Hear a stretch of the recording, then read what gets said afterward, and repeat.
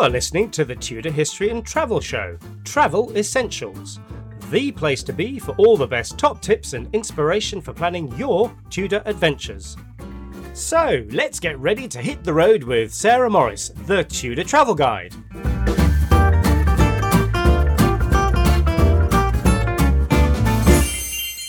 Hello, my time travelling friends. It's Sarah, of course, the Tudor Travel Guide here.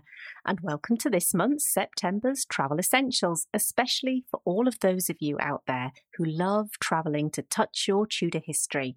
We hope to bring you some top tips and inspiration for planning your next Tudor road trip. Now, of course, as ever, shortly I'll be joined by Philippa Brule from British History Tours. And we'll be talking about a county which is close to both of our hearts, and that is Gloucestershire.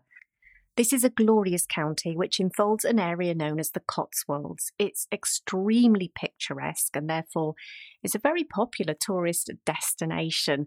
And it also contains some fabulous Tudor properties and therefore is a popular addition to any itinerary of somebody who wants to go on some Tudor adventures. So alongside talking about some of our favourite places, and I know both Philippa and I over the summer were out and about exploring various places in Gloucestershire, we have an announcement to make, and it is to do with my forthcoming tour for 2022. So stay tuned for that. It's going to be fabulous. Then in the second part of the show, my special guest for this month will be Ali Stott, and she is going to be sharing with us her favourite Tudor place to stay. And it's an unusual one that I think many people will not have visited or know very little about. So again, stay tuned and you'll be hearing from Ali shortly. And then finally, towards the end of the show, as ever, in our third part, I'll be bringing you some of the up-and-coming Tudor events that you might want to add to your calendar. And there is a big exhibition about to open in London, and I'll be telling you more about that shortly. So that's our agenda for today, my friends. Well, why don't we just dive in there and go straight over and join this month's conversation with Philippa as we explore the glorious county of Gloucestershire. Hello, Philippa. How lovely to see you. Hi, Sarah. How are you? Oh, gosh, I'm fine. It's been an epic, 6 weeks on the road, running here, there. I've been all over the place, getting video and podcasts and images and meeting interesting people and seeing some new places, but also catching up with some old historic buildings, old friends that I haven't seen for a while. Well, I've been following you on Instagram, so I've noticed just how many miles you've covered. It's quite impressive. And what about you? Where have you been? Well, I have based myself on Exmoor for the whole of August. I've done the brave thing and I went camping. But it's an amazing part of the world. So it's not so Tudory, although one of the abbeys there that I visited was one of the best preserved I've ever seen. It was fabulous, which I'm sure we'll get on to one day. It's an ancient landscape and you can feel it, and you will just be walking in the woods and you'll come across an Iron Age fort or a Roman fort. It's just littered with history. It's also a place that was really significant in training people for the Second World War. So again, you just come across buildings and all sorts of things. It was amazing, but not too Tudory, so we won't go into it too much. But it was really nice place to be for a few weeks. It was lovely. Well, it's interesting you talking about, you come across Iron Age stuff, Neolithic stuff, and all sorts of different ranges of history. And in fact, I think that's also the same is true for Gloucestershire, which is, of course, where we're focusing on today. Now, I did say in the intro, of course, that we're going to be focusing, as ever, on the Tudor history of Gloucestershire. But there's also lots, there's Roman stuff, there's Neolithic stuff. So if your bent is just history, you can actually enjoy all sorts of different types of historic places in Gloucestershire. Anyway, what we're going to do, as I was mentioning at the top of the show, folks, this is the first in a series of episodes that we're going to do that take us out of London. We're going to package things up conveniently into county-sized parcels. I'm actually not sure how many counties there are in the UK, particularly in England.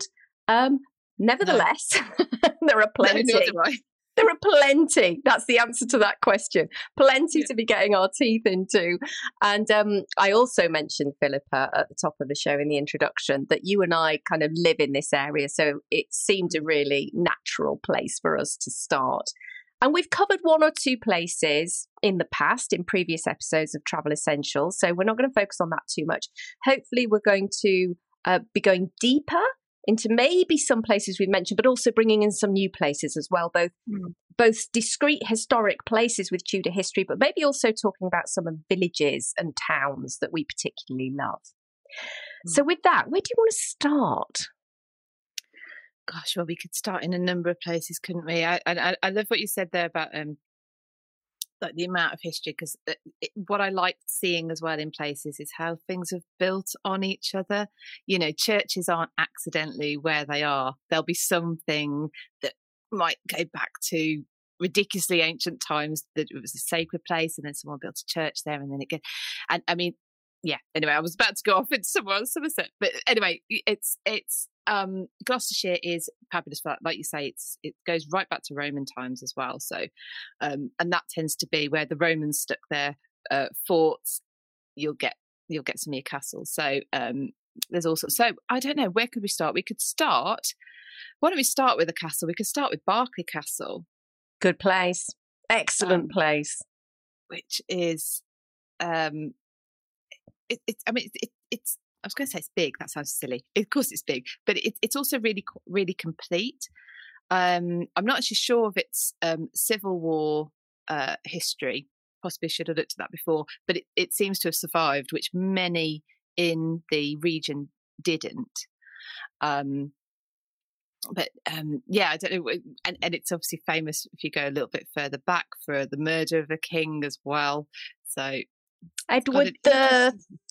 I was going to say second. Or third, and I can't remember. Second, I think. Yeah, I'm going to stick my neck out there and say Edward the Second, who was apparently brutally murdered in an unspeakably horrible way in the dead of night, and was later buried in Gloucester Cathedral. I think you can see his tomb over in Gloucester Cathedral there. So yeah, if I remember rightly, Berkeley Castle is an ancient castle. It was built back when castles were being built, so I can't remember whether it's the 12th or 11th, 12th century, but somehow it's not quite as imposing. I don't think it was built so much to be a defensive castle, more as a residential building. And I think you see that today because it's actually quite compact for a castle, and it's built from this very distinctive kind of reddy coloured stone.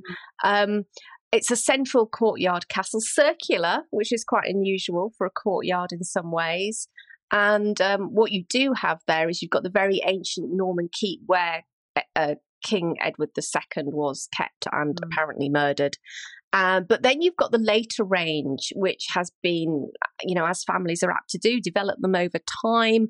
And you've got really fabulous Great Hall. I mean, I think that's the most stunning feature of Berkeley Castle. I've reenacted there many times, listened to musicians play in the Minstrels Gallery and dance there, and it's got the most amazing acoustics. I think it's quite a breathtaking hall.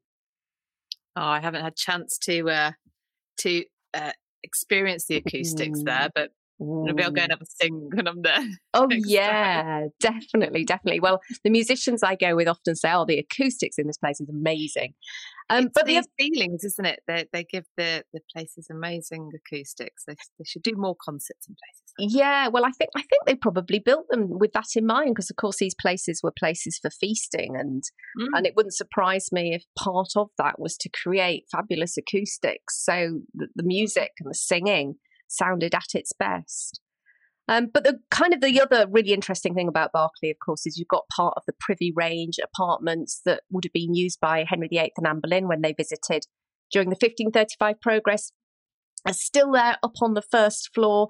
The interiors have been greatly altered. There are very few authentic medieval or Tudor interiors. I mean, you've got the windows and window catches are authentic. The actual interiors have been changed to a later date. There was one of the Lord Berkeley's, I think, back at the turn of the 20th century, I'm thinking, did a lot of refurbishment. So the interiors are not the same, but nevertheless, it's one of those places where you can walk in the footsteps of Tudor royalty and in quite confined spaces. So you get the feeling, you get the vibe. Yeah, you get the vibe, the energy. As if I remember rightly as well, they have a bedspread that was used by Elizabeth I on one of her visits there. Well, they believe it was her bedspread, and that's displayed as well. And you can get, I mean, it's behind glass, but you can get right up close to it and see the detail of the embroidery. So that's quite stunning to see as well. And you've reminded me, at the top of the stairs or the first floor, you've got some wall coverings which do date from the early 16th century. I mean, there's all sorts of myth and legends about where they came from. Did Henry and Anne leave them there?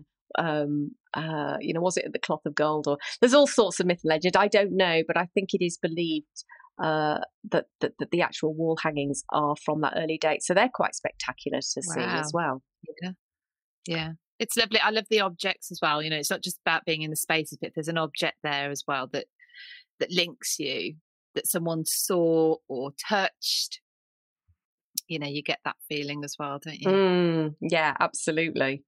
So Berkeley's Down, it's sort of tucked to the west of the county, sort of southwest. Yeah, you're getting near to the River Severn when you go over to Berkeley. Yeah. And that actually, I think, naturally brings us on to Thornbury Castle, which is a little bit further south, I think. So if you are visiting Berkeley, it's really a hop, skip and a jump, if you've got a car, of course, to head a little bit further south.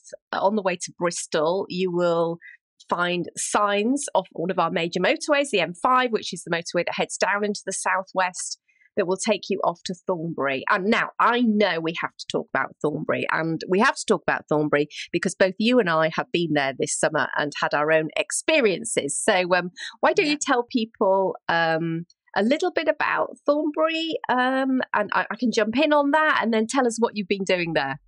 Yeah, so Thornbury, so it was the first time I'd been to Thornbury, I'm afraid to say. It's run as a hotel now, so it is a little bit more difficult to just go and pop it. You can, but you kind of need to have a reservation and stuff. So I was there to dress up as a Tudor queen, which is the first time I've ever done that. I know you've done it quite a bit, Sarah, and it was fabulous. It was just amazing to be able to do that.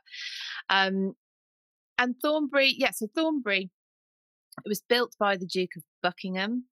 And anyone who's watched the Tudor series will know he's the one who sort of didn't lay down to Henry very early on and lost his head as a result. And this would have been a huge castle, I think, along the scales of Hampton Court Palace type size. And some of the buildings, I think, weren't completed. They look like they're in ruin, but I think that's actually because they were never completed. And where you park your car now, you're in the middle of a huge courtyard, I presume it would have been. Base court. Initially base court, the outer very right base court, with a gate in front of you, which would have been the river entrance. So I'm not exactly sure where the river ran at the time. I think it's riverside as opposed to onto a river.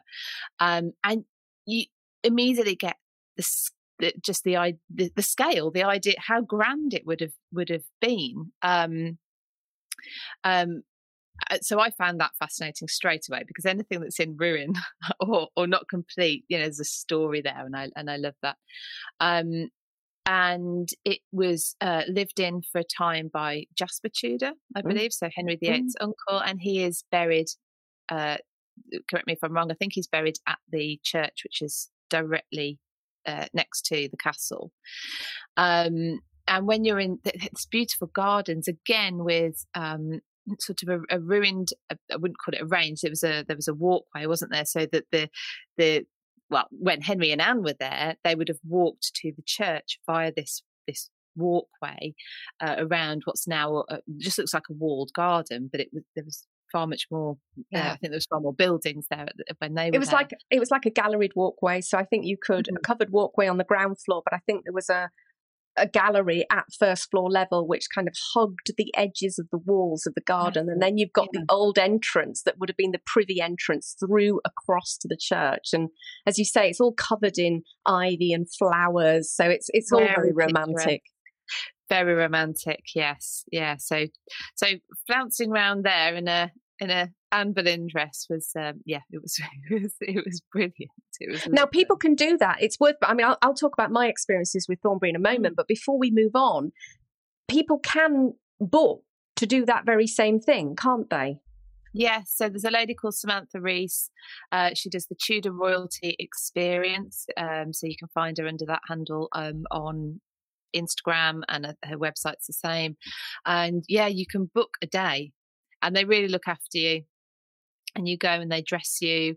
There's a professional photographer, so he's taking photographs of you all day, and you can take your own photos as well. It's fine.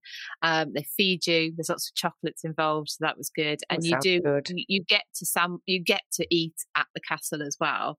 So actually in Thornbury Castle, and their food is amazing. It's a really, really lovely day. They had a falconry display as well. So, I mean, we're actually going to be working with Sam on some of the stuff we're doing, so I'm sure we'll mention her again. But I'm sure we will. Yeah, it's a lovely, lovely day.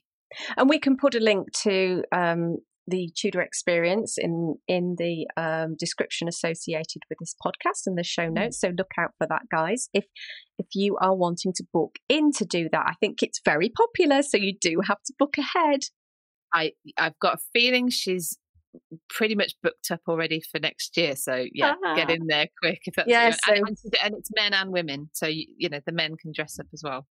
That's fabulous. Well, I don't know, maybe in the dresses if you want, but there's definitely male Tudor costumes. Brilliant. Fantastic. Well, you know, Thornbury is a lovely, as you say, it's a luxury hotel. It's just undergone a massive renovation project, I think, over COVID. So they used their time wisely. Again, this happens to be another stop on the 1535 progress for Henry VIII and Anne Boleyn. They stayed there, I think, for around about a week. They were due to go to Bristol, but there was plague in Bristol. So they stayed at Thornbury and they received the great and the good from Bristol who came to see them there at Thornbury. Now, as you were mentioning, Philippa, some of the ranges survive, some which never got completed are in ruins, and some elements of the castle have been lost. So, for example, when you go through the inner gatehouse, straight ahead, you're faced by this beautiful lawn and a fountain in the middle of the lawn around which the inner ranges would have and still stand to some degree. In front of you would have been the Great Hall. That's gone completely. But what does still stand are the privy lodgings that were built for the Duke and Duchess of Buckingham, who were then, of course, used by Henry VIII and Anne Boleyn. And that's one of the most special things. So what I would say, and I was there just, about 10 days or so ago, is that you can book afternoon tea there. So you don't have to go and stay at Thornbury. It is quite expensive. So it'd be that if you wanted to stay, you can stay in Henry VIII's bedroom, the bedroom that would have been used by Henry VIII in the octagonal tower on the first floor part of the privy suite. But you don't have to. You can book yourself in for a lovely afternoon tea, which is exactly what we did. My partner had his 60th birthday this year. So we got a voucher. We went along. We went down in his Aston Martin. What fun. You go and you can take tea in the restaurant, which is what we did. Now, the thing you need to know about the restaurant is that would have been Anne Boleyn's bedroom. So directly under where Henry would have slept. So you can sit there enjoying your sandwiches, your scones and your little cakes. And they do gluten-free, by the way, for anybody who's gluten-free. And you can sit there and just soak up the atmosphere of being in this place. Or you can take your tea in the garden, and the gardens are really picturesque because you have the wonderful view of the privy lodgings and these fabulous windows, which, I mean, really tall. Architecturally, I'm not sure what you would call them, but they are the most incredible sort of set of windows that cast just the most amazing illumination into the chambers inside. And I would just say, folks, that if you want to see any of this, I've just been creating a few reels on my Instagram channel. So if you were to find the Tudor Travel Guide on Instagram and go to my reels, you'll find a couple of videos I put together, which I shot while I was there, which illustrates everything that we're talking about at the moment. So Thornbury is fantastic. It's very popular on the Tudor trails, so and for very good reason. Yeah.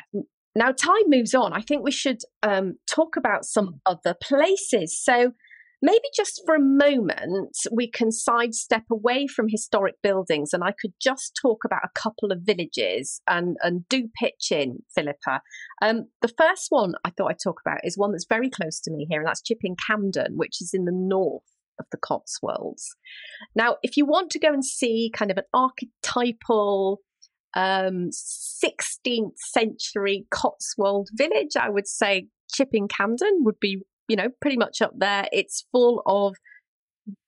basically got a high street that's lined on either side by 16th century houses, probably some 17th century as well, and maybe later, but you get that fantastic sense of the Cotswold market town that really grew up through the wealth of sheep farming. And that's why you get so many of these gorgeous buildings, because there were wealthy merchants who were dealing in wool, which of course was a huge source of revenue in Tudor England. So you get these enormous wool churches, parish churches that are founded on all the wealth of the wealthy wool merchants that lived there.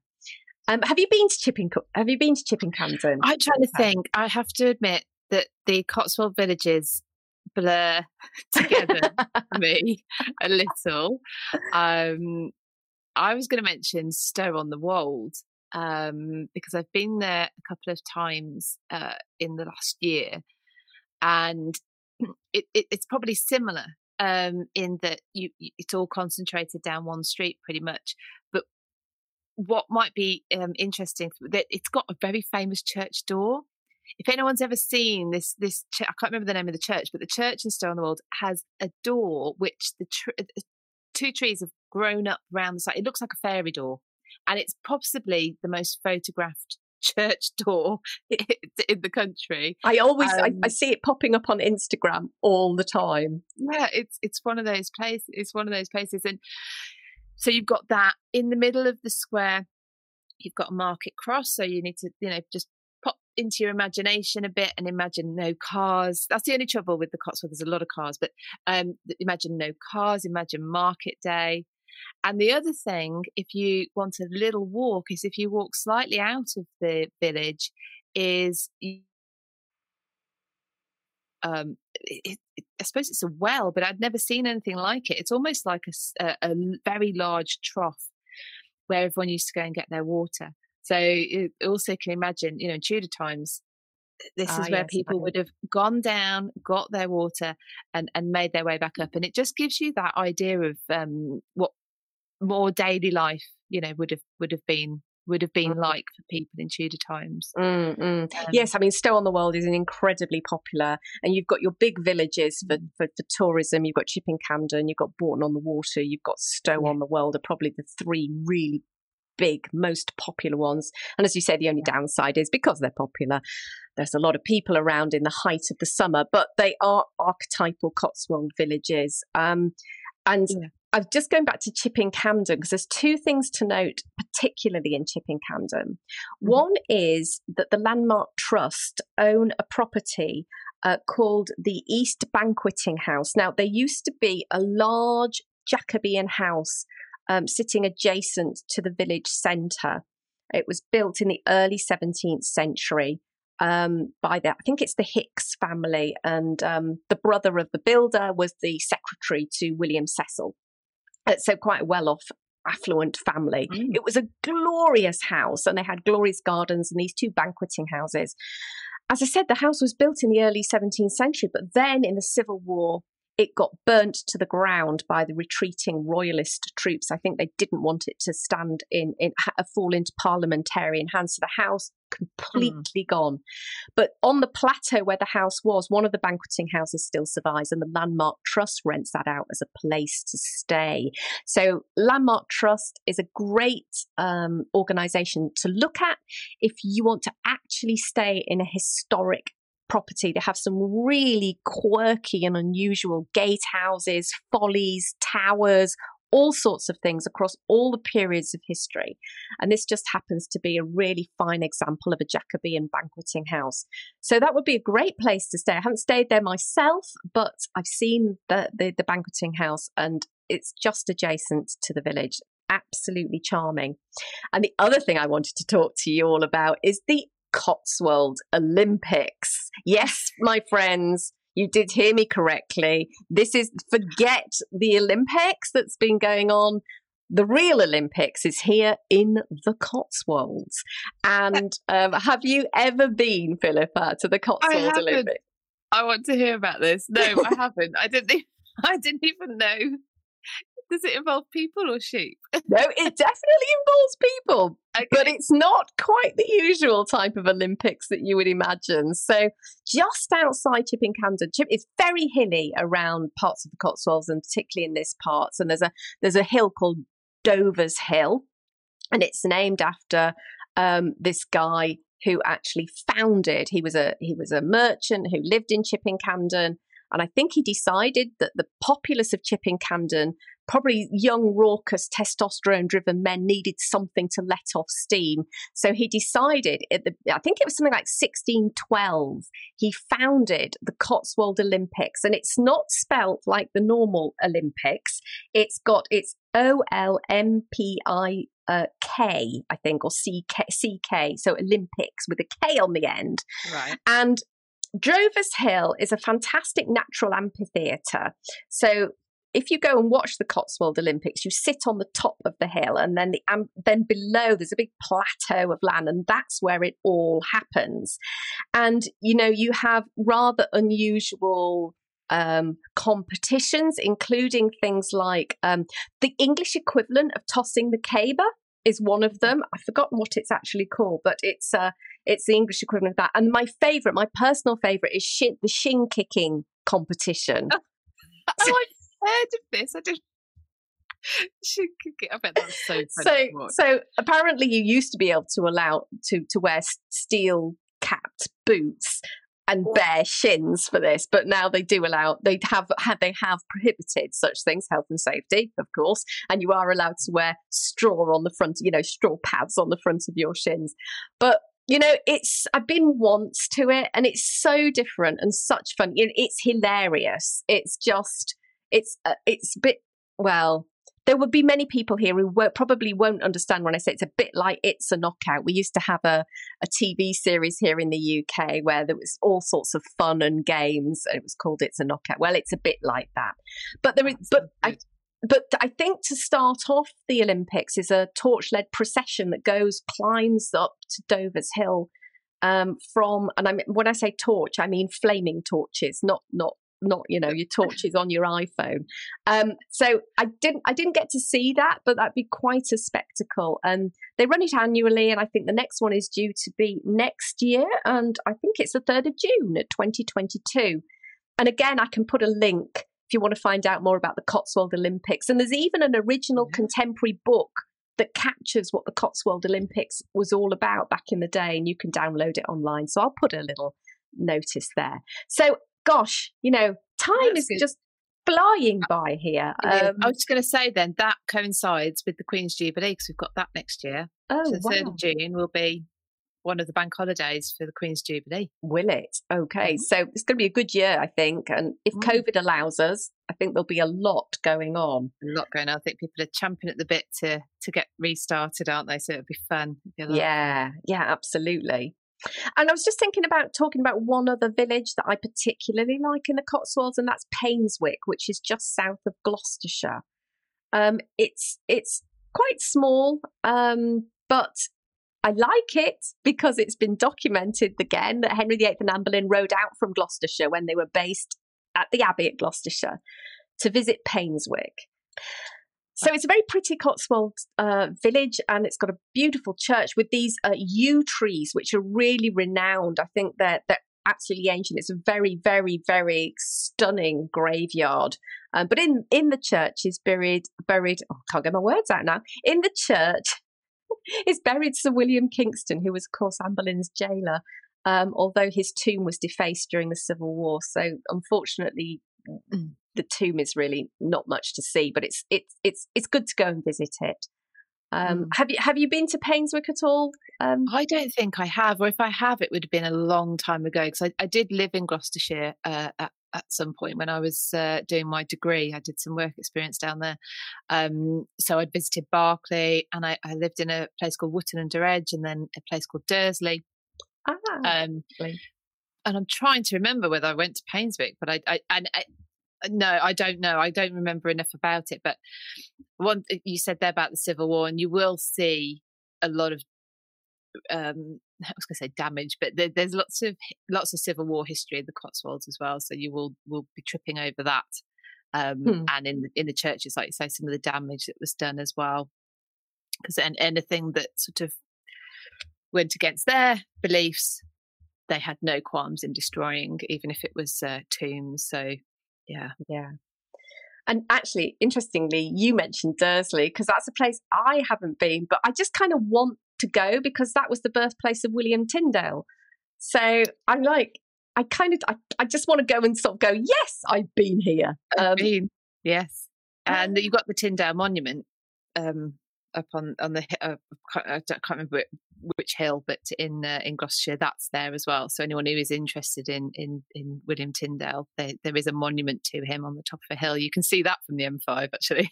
The M5 is the road that you'll get to know very, very well if you're going to go and explore Gloucestershire. It's sort of the main road all the way through. But you'll need to be popping on and off. It's a good point, that actually, Philippa. So how far would you say Gloucestershire is away from London? The east of Gloucestershire would be I think you can get, I was going to say from London, probably an hour and a half, traffic being good. It's not too difficult to get around once you're here.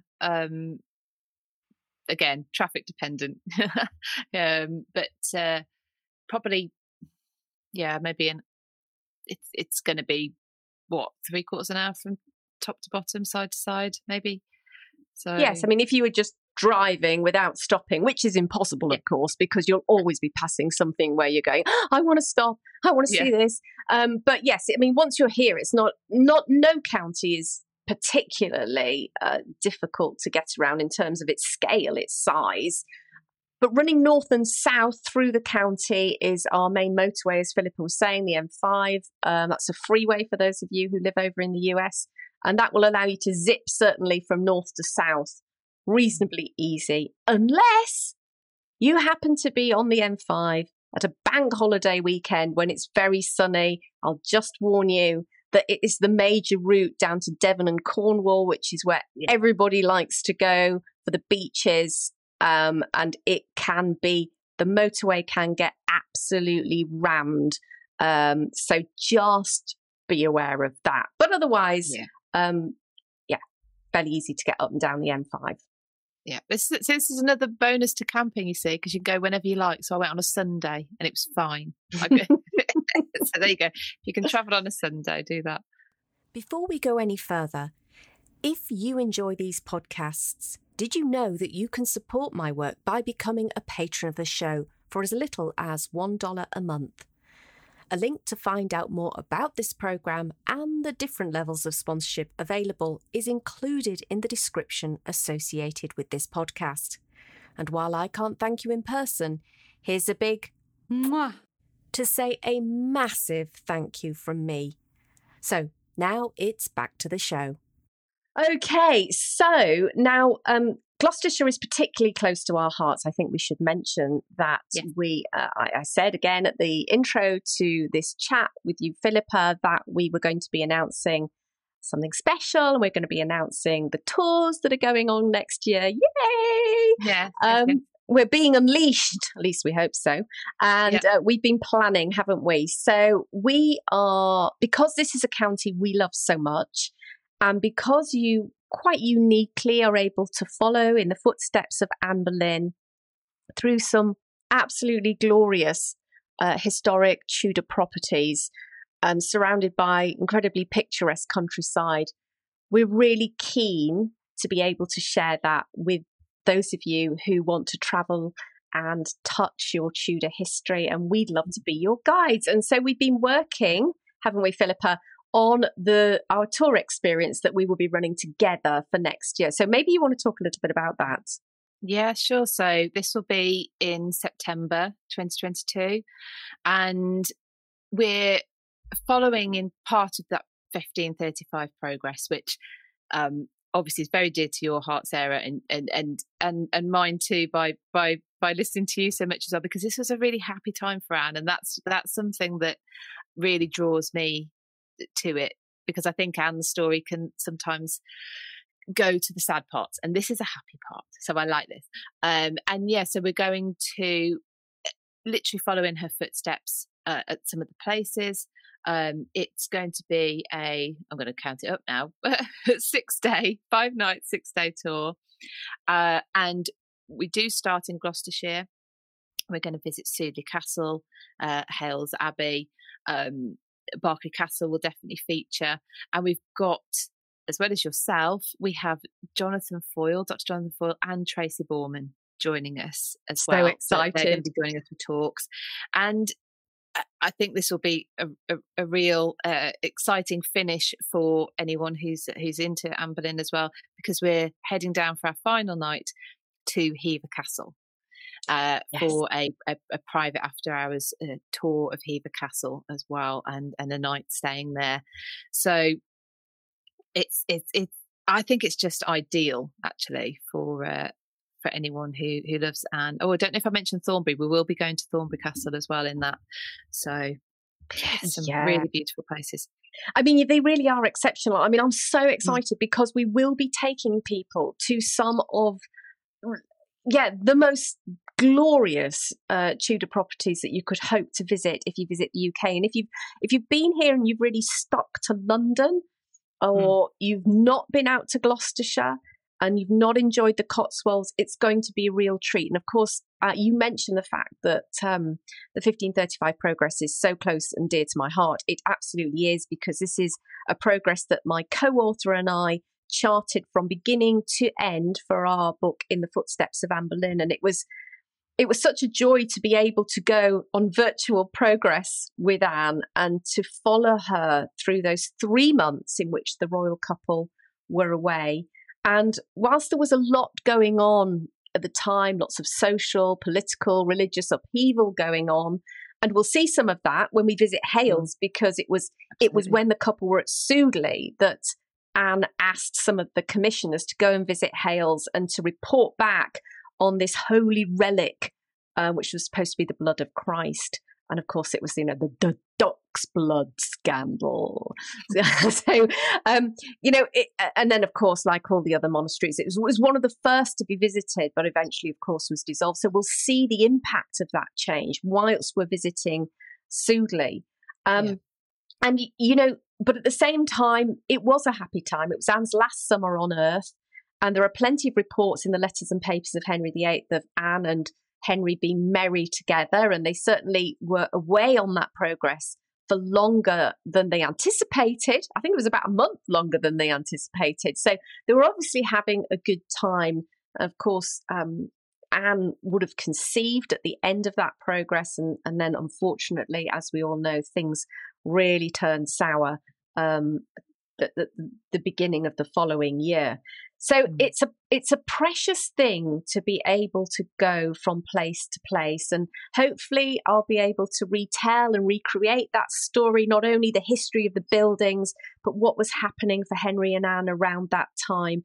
And then to go to Hever, to immerse ourselves in the Mecca for Anne Boleyn's fans, will be fabulous. And I think it will bring us very close to her. And I think what many I know this is true for me, and I'm sure for folk listening who love Tudor history and have their favourite Tudor characters, whether it's Anne Boleyn or somebody else, what we want to do is get as close to those people as possible. We kind of want to pull back the veil of time and and touch their lives and connect with them as much as we're able. And these wonderful buildings are going to be able to do that. And then, as you say, we've got Jonathan Foyle and Tracy who are going to be speaking, and they are amazing, gorgeous people, and I love them dearly, but they're also very entertaining and great speakers. So I'm sure we're going to be in for a massive treat. Yeah, I'm really, really looking forward to it. It's going to be fabulous. And the whole idea, is we're taking people to these amazing places, and they don't have to worry about how to get between them. Where we stay in a beautiful hotel with a spa, which we've got use of as well. So in your downtime, you've got that. You're fed well. You take it from door to door. We really aim to look after you as well. So because when I started to think about doing tours years ago, the idea was, what can I do that makes it possible for people to totally immerse themselves in the history? Because everything else is taken care of. And that's exactly what we aim to do. So, this is a spoil yourself, indulge yourself, lose yourself in time travel. And as you say, be pampered along the way. And the other thing, I've just come off doing a Live Like a Tudor weekend with the Webster over at the Old Hall. And one of the things that struck me, and I'm sure this will be the same for this tour, is the making of new friends and people who are like-minded and who you can talk to endlessly about Tudor history and Anne Boleyn, and nobody is going to yawn or roll their eyes or kind of look at their watch. I love that about these. It's wonderful. These it's actually a benefit of the tours that I could never have planned for or created, I suppose, on purpose. But I can tell you for certain that people have made friends on tours, and then they come back on another tour with the friend they made off a previous tour. Oh, that's lovely. That's so lovely. It's wonderful. People make friends all over the world. So yes, there's definitely that. Being around like-minded people, you will make some fabulous lifelong friends from what I've experienced so far. So with that in mind, how can people find out more information or even just go ahead and book? Okay, so if you look on my website, which is www.britishhistorytours.com, which is always a mouthful for myself. Why did I call my company something I couldn't say? But yes, britishhistorytours.com. And there will be on the tour pages, there will be the information, the itinerary and all the information that goes with the tour. And there's a booking form there. You download the booking form. Make sure you read the terms and conditions, fill out your booking form and email it into office@britishhistorytours.com. But that's all there. All the information, all the instructions on how to book are there. So the other thing we should say as well is they're kept small. So we have a maximum of 20 people on any tour because it is very important to us that you get the best experience. And I think that is only possible with small groups. And so we do stick to a maximum number. So if you are interested, please take a look and get back to me as soon as possible. But you can also, if it's not for you this time, but you're interested in doing one with us in the future, there is a Hear About Tours First newsletter list, which you can sign up to for free. And then you don't even have to go looking. I will send you the details. That sounds perfect. Well, thank you so much. I hope, ladies and gentlemen, I will see some of you there because it's going to be just such a mind-blowing, fun and joyous experience. So I think with that, Philippa, we may say goodbye. I think as ever, the time has flown. We've chatted away. There were so many other things I wanted to cover, but maybe we need to do a Gloucestershire part 2 because I've got a lot more places on my list, but time always seems to fly by. But thank you so much for joining me today, and I'll see you again next month. Thank you. Yep. See you next month. Bye, everyone. So that's a big thank you to Philippa Brule, as ever, for joining me and chatting about one of my favourite counties, Gloucestershire. And of course, if you do want to join me on the tour next September, then I will put links to the British History Tours website in the description associated with this podcast and also in the show notes. It would be wonderful to see you there. So with that, let's turn our attention to my next guest of the day. That's Ali Stott. Hi, Ali. So lovely to see you. Hi, Sarah. Nice to see you too. It's been a few years, hasn't it, since we... It's been many years. I was trying to calculate. I think it must be probably 7, 8 years, something like that. Oh, my word. So we met in a beautiful historic market town of Marlborough in Wiltshire, and I was giving my Under a Lady's Skirts talk, I believe, at the Merchant's House there. You were. I was the events organizer at that time, and I think I'd seen your video online of your lovely talk, and I thought it would be perfect because it was a mid-17th century house, and obviously had had a history before that. So absolutely perfect to have you there. It was a great evening. Well, I'm so delighted because you made contact with me and said, "Have you been to?" And the answer was no, I hadn't. So you are going to tell us about which property today. In particular, this is about a place you stayed, isn't it? And so where are we going today? We're going to Upton Cresset Hall, which is in Shropshire, and my husband and I stayed in their fabulous Elizabethan gatehouse for our 15th wedding anniversary this year. You lucky, lucky thing. So can you tell us a little bit about, first of all, where Shropshire, just so that people from overseas who may be not as familiar with UK geography, roughly where it is, and then maybe a little bit about the house.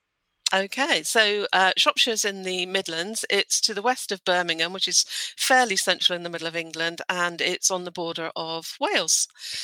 Beautiful county, very, very pretty, lots to see and do there. And I think Shropshire it's a bit undervisited, actually. I think it's not that high on many people's agenda of places to go, and it's a bit of a shame because there are some really interesting places there. Yeah, I think you're right. I think it is a shame that more people don't go there because it's such a lovely part of the country, and the history with Wales as well is interesting because I think the border sort of wobbled around a little bit, and there were a lot of things going on over the Welsh border. So you can day trip into Wales from there, of course, as well, which is fabulous. Well, yeah, you're quite right. Of course, there's also that's kind of contended land, that Yes. border. Yes.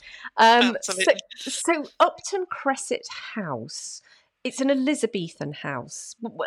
Any little bits of potted history for us? Yeah, it's actually a bit older than that. The gatehouse is Elizabethan. It was built in 1580 by the Cresset family, but the hall, Upton Cresset Hall, has actually been there for a lot longer. So I think the hall, as it stands, is about 1450 in places. They've done dendrochronology, with obviously later additions. Fabulous chimneys. Sounds weird to say that chimneys are fabulous, but they are showstoppers. And it's the drive there was just amazing. I literally felt like I was driving back in time because it's a deserted medieval village.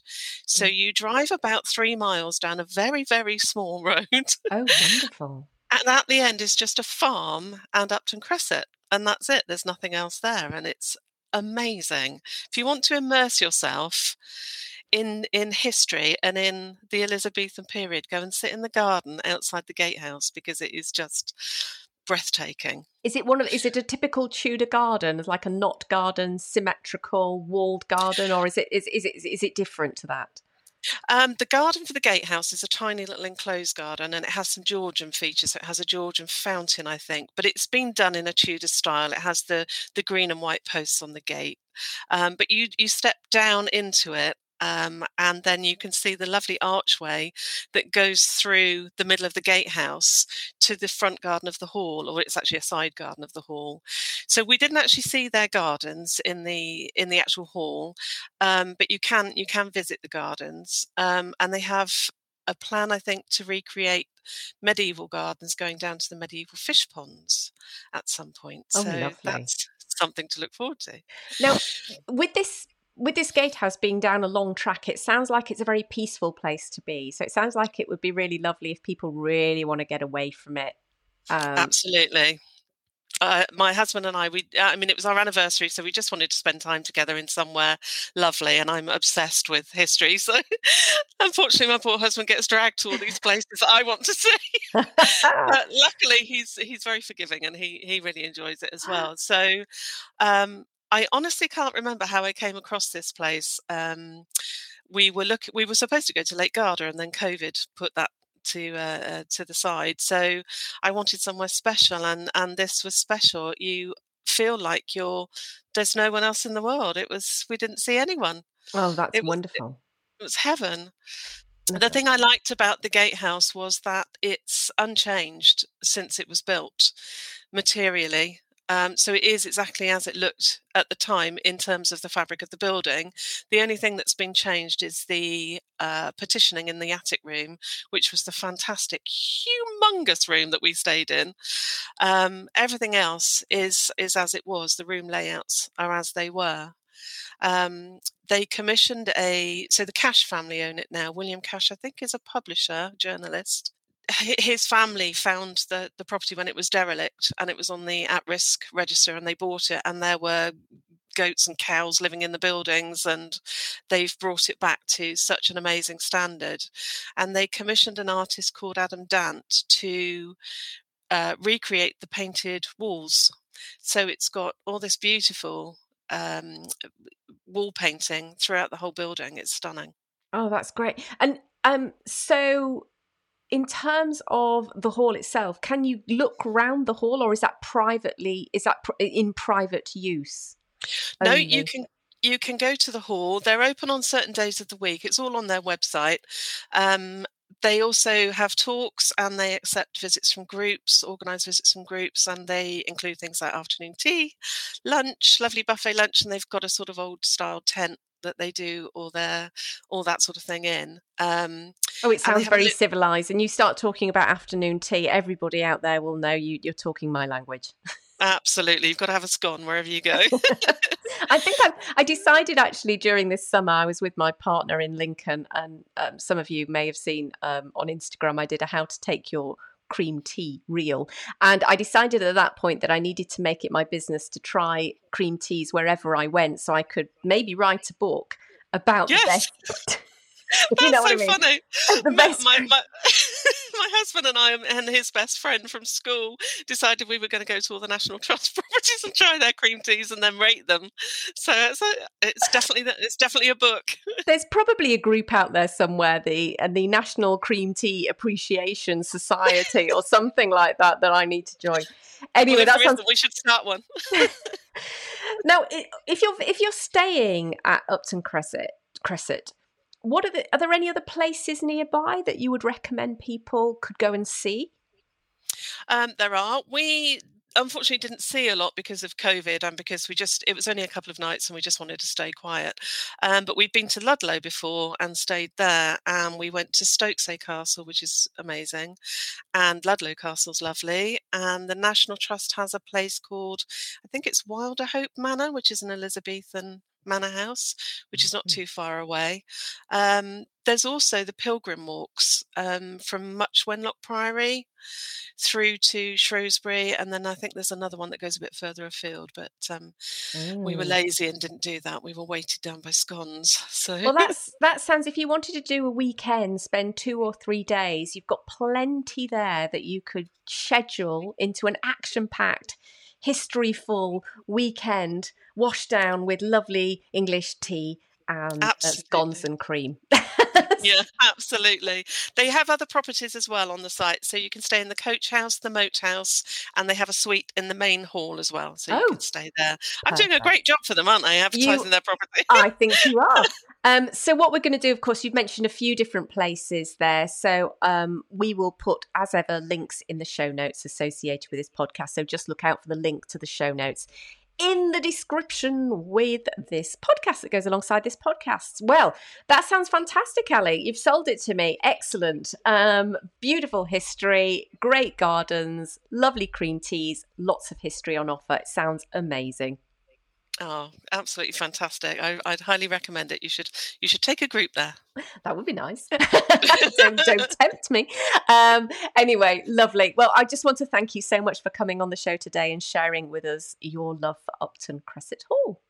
Oh, well, thank you very much for inviting me. It's been a pleasure.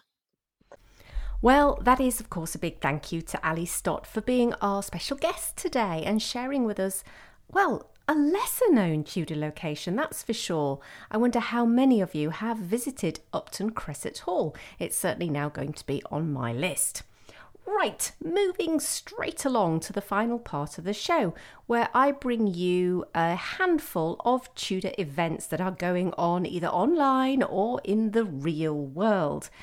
Now, I'm looking ahead particularly to October and beyond, and I've got 3 events to tell you about today. 2 of them are exclusively in person, but the third can be available either in person or online, which is rather marvellous. So let's kick off with the first of those events. Now, unsurprisingly, this event is being held on the 31st of October, and you might guess that it's got something to do with ghosts and witches and ghouls. In fact, it is entitled Witches in Tudor Times by Sandy Leong. Now, this is obviously a talk. It's taking place in Leicester, so this is Leicester's Guildhall, which is a lovely old building, part, of course, of the old town of Leicester, not too far away from where they dug up, shall we say, Richard III. And it is taking place, as I said, on the 31st of October, obviously to coincide with Halloween. And this talk is taking place between 5 and 6:30 p.m. in the evening, and tickets are £4.50. So that's a bit of a bargain, isn't it? And you can go and book online. Now, of course, links for booking any of these tickets can be found in the show notes, and the link to my show notes will, as ever, be in the description associated with this podcast. Okay, so moving straight along, we're coming to our second talk. Now, this event is both happening in person, but you can also tune in online. Yay! Now, we have Dr. Nicola Tallis this time is talking about Margaret Beaufort, the Uncrowned Queen, and that is taking place in the Corinium Museum in Cirencester on Thursday, the 14th of October, between 7 and 8:30 p.m. If you're a member, and I presume that is of the museum, then either in-person or online tickets are £6.50 each. If you are a non-member, then it's an extra pound, £7.50. And as I said, you can either join in person, go along and see Nicola deliver her talk, or you can tune in online. So that's one for those of you who are in far-flung places or even in different parts of the UK and can't quite make it to Cirencester, which of course is in Gloucestershire. And again, link will be in my show notes.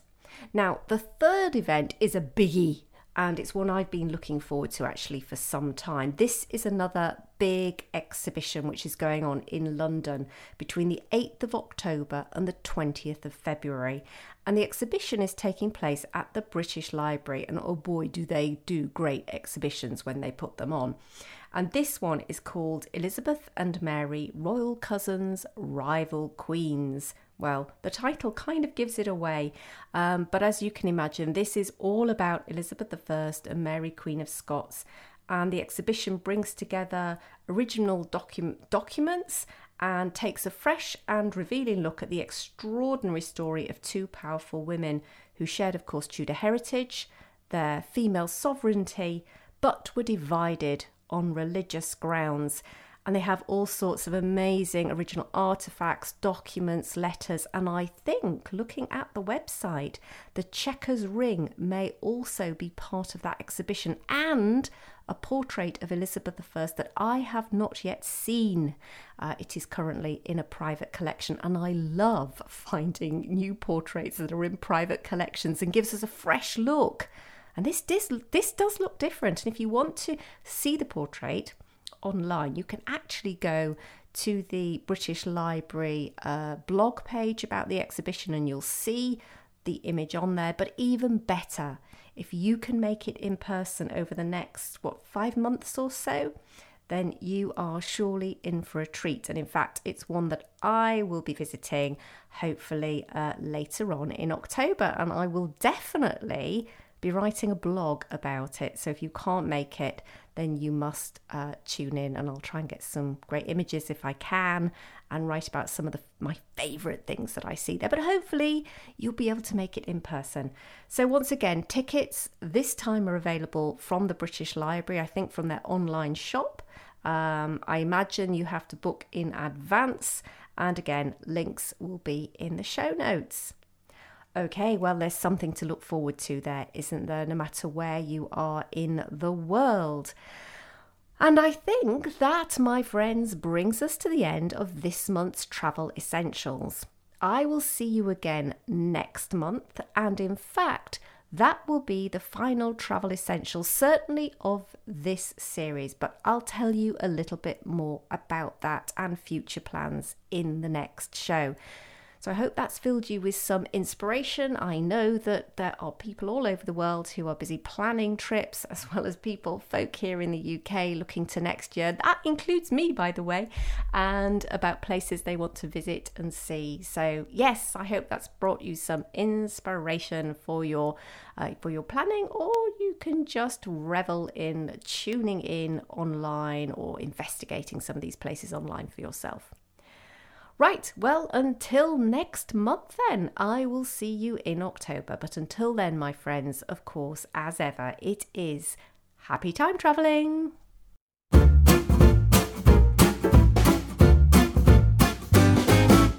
Thanks for tuning in, folks. Now remember, if you've enjoyed the show, please do like, rate and subscribe to this podcast to spread the Tudor love.